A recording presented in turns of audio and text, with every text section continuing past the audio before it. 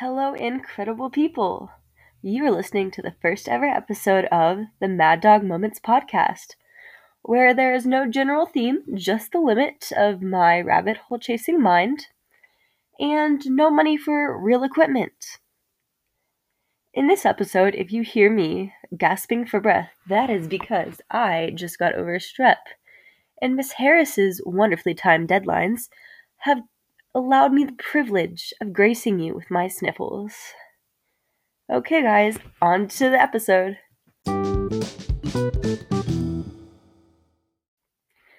Hello, everyone. I'm your host, Maddie Lavery, and today we're going to be talking about Acanthosis nigricans. Now, before we get started, we have two vocab words for today. First is hyperpigmentation, the increase in coloration.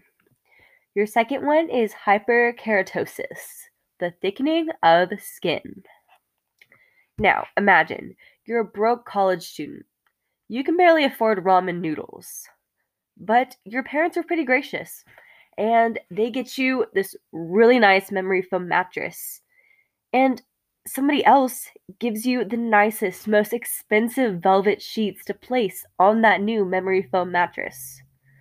Just imagine the soft, calming gravity of being encompassed in a warm hug that is velvet sheets. Now, imagine that as a part of your skin. Slightly disturbing? Unsettling? Utterly frightening?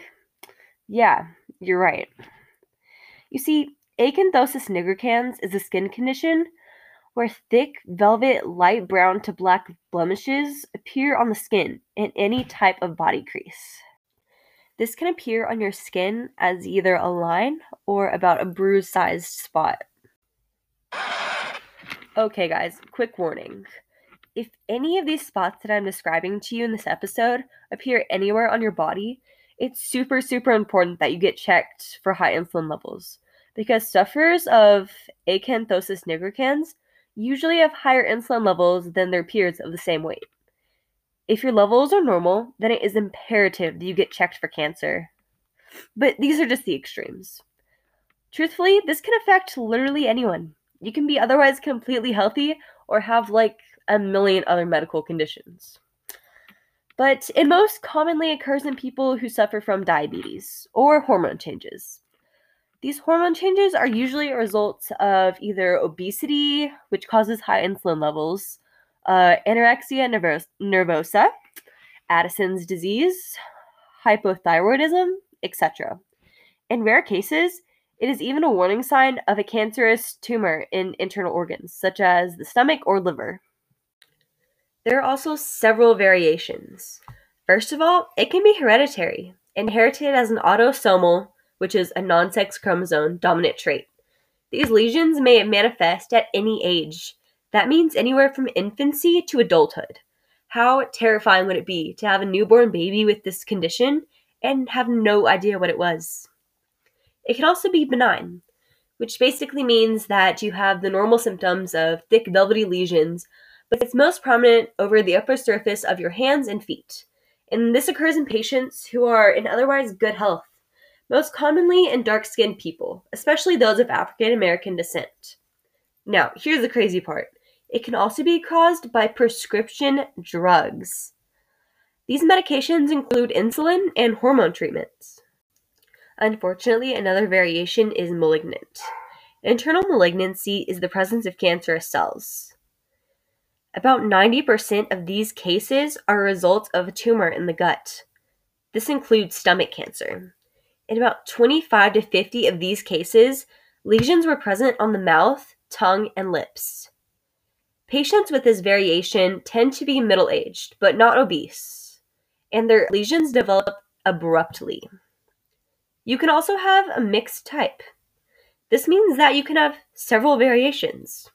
For example, a patient that suffers originally due to their obesity can then develop a drug variation due to a new medication. So what do treatment options look like? Well, actually, it's pretty easy. A majority of patients were able to carry out self-care and make full recoveries with a majority of the variations.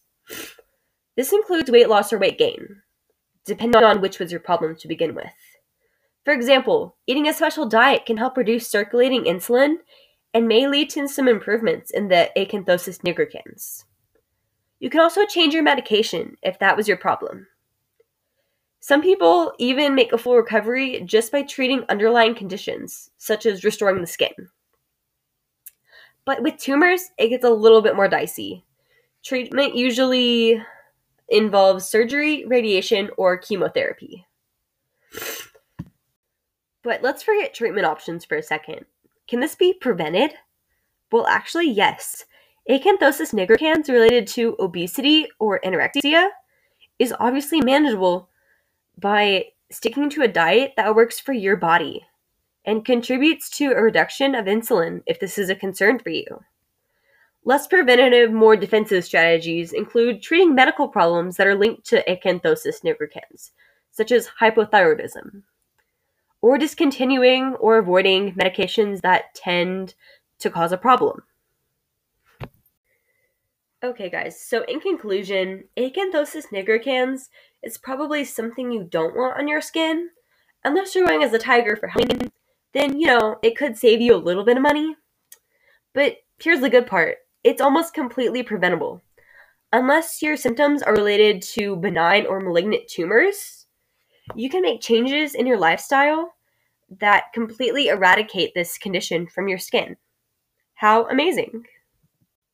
Thank you for joining me today on my first ever episode of the Mad Dog Moments podcast.